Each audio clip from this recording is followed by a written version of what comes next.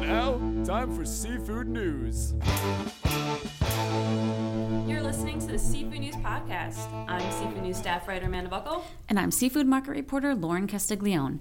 This week's episode is brought to you by Urner Barry's Seafood Import Workshop, taking place in Boston on Thursday, October 18th.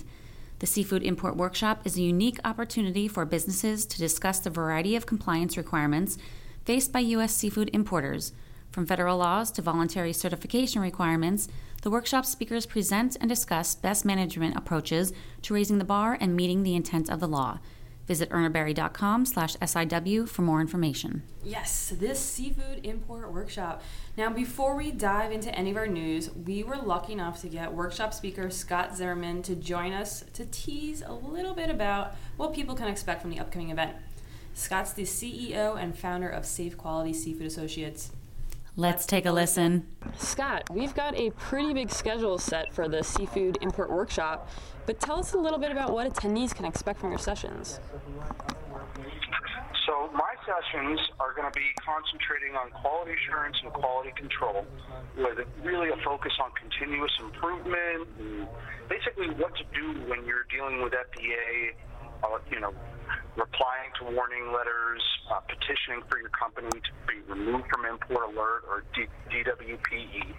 So the overall focus is going to be how you document continuous improvement, the types of records that the officer is going to be looking for, expecting during an audit, and basically how processors just justify that they've identified and implemented the correct control strategy and they're trying to meet the intent of the law.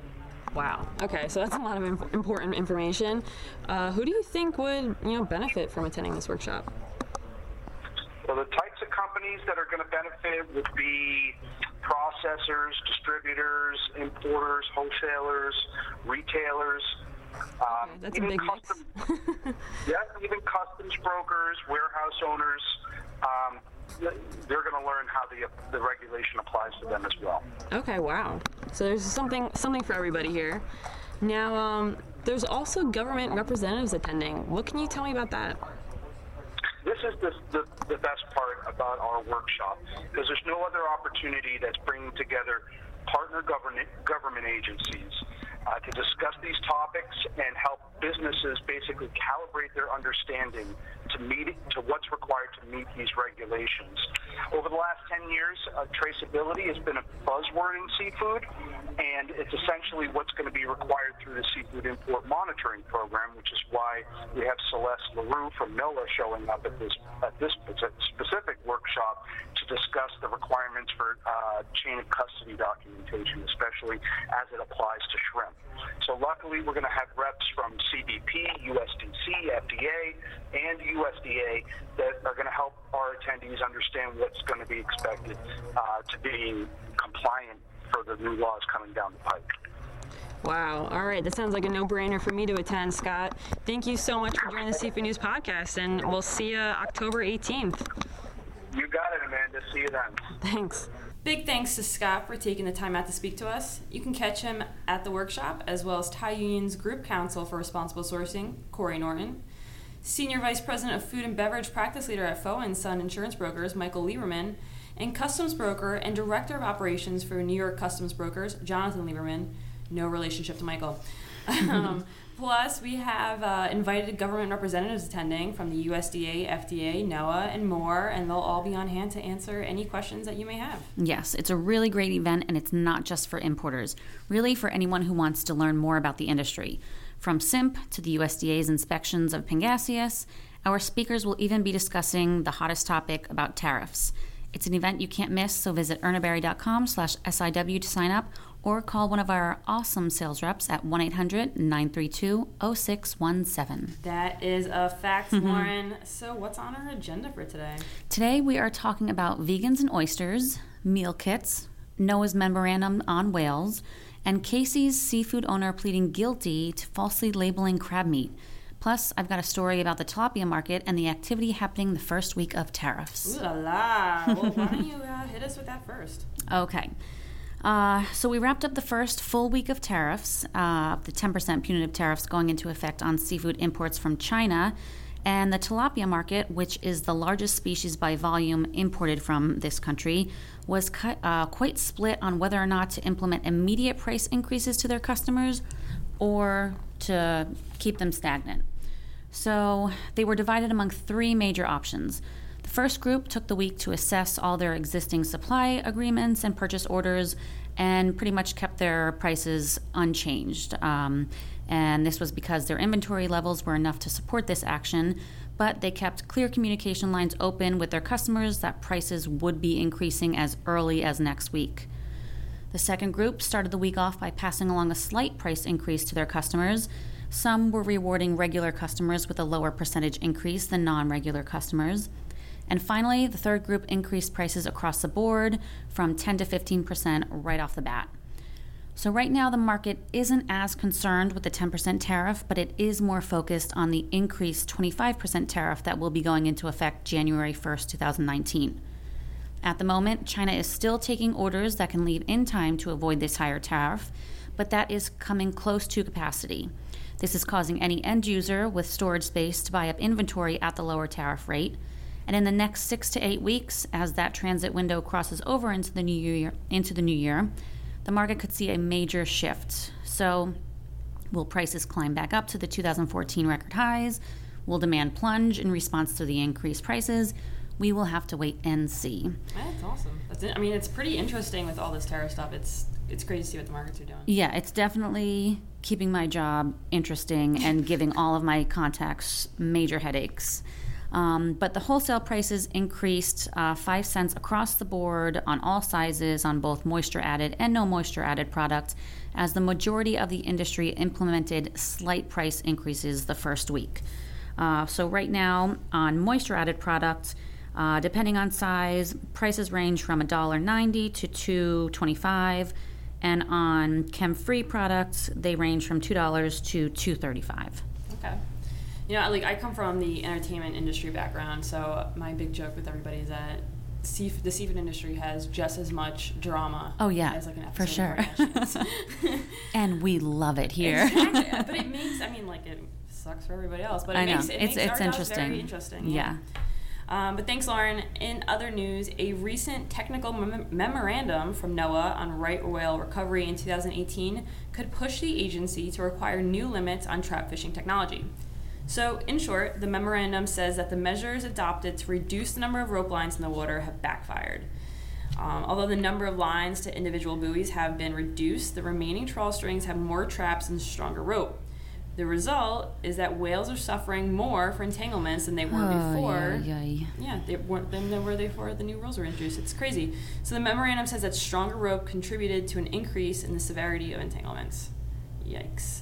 So research that was published in 2012 showed that nearly 85% of right whales have been entangled in fishing gear at least once. And that's nuts. Yeah. 59% have been entangled at least twice. And like I said, this data was published a few years ago, but an increase in the percentage of whales encountering and entangling in gear grew from 61.5% in 1995 to 75.6% in 2002. So, it's only getting worse. And it's important to remember now that there are approximately, only 450 North Atlantic right whales left in the world. And, there was that devastating number of mortalities in 2017, and, there was a total of 17 North Atlantic right whales that were found dead last year, and a couple have already died this year. So, it's important to keep monitoring this, and especially since there are only around 100 females of breeding age left in the population, and, no new calves were spotted in the calving grounds off Florida this year. So, Amanda, I thought we pinky promised that we were going to take a break from talking about right whale deaths.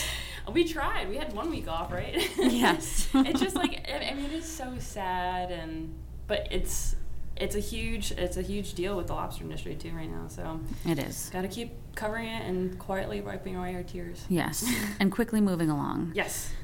So James R. Casey, the owner and president of Casey Seafood in Newport News, Virginia, has pleaded guilty on charges that he led a lucrative conspiracy to falsely label millions of dollars worth of foreign crab meat. Love a good conspiracy. Mm-hmm. So according to reports, Casey conspired to replace Atlantic blue crab with crab meat from Indonesia, China, Thailand, Vietnam, and Central and South America. And the wholesale processor of crab meat and other seafood, he admitted as part of his guilty plea that he's he began this fraudulent act as early as 2010 and continued through June 2015. That's a long time. Yeah. Yeah.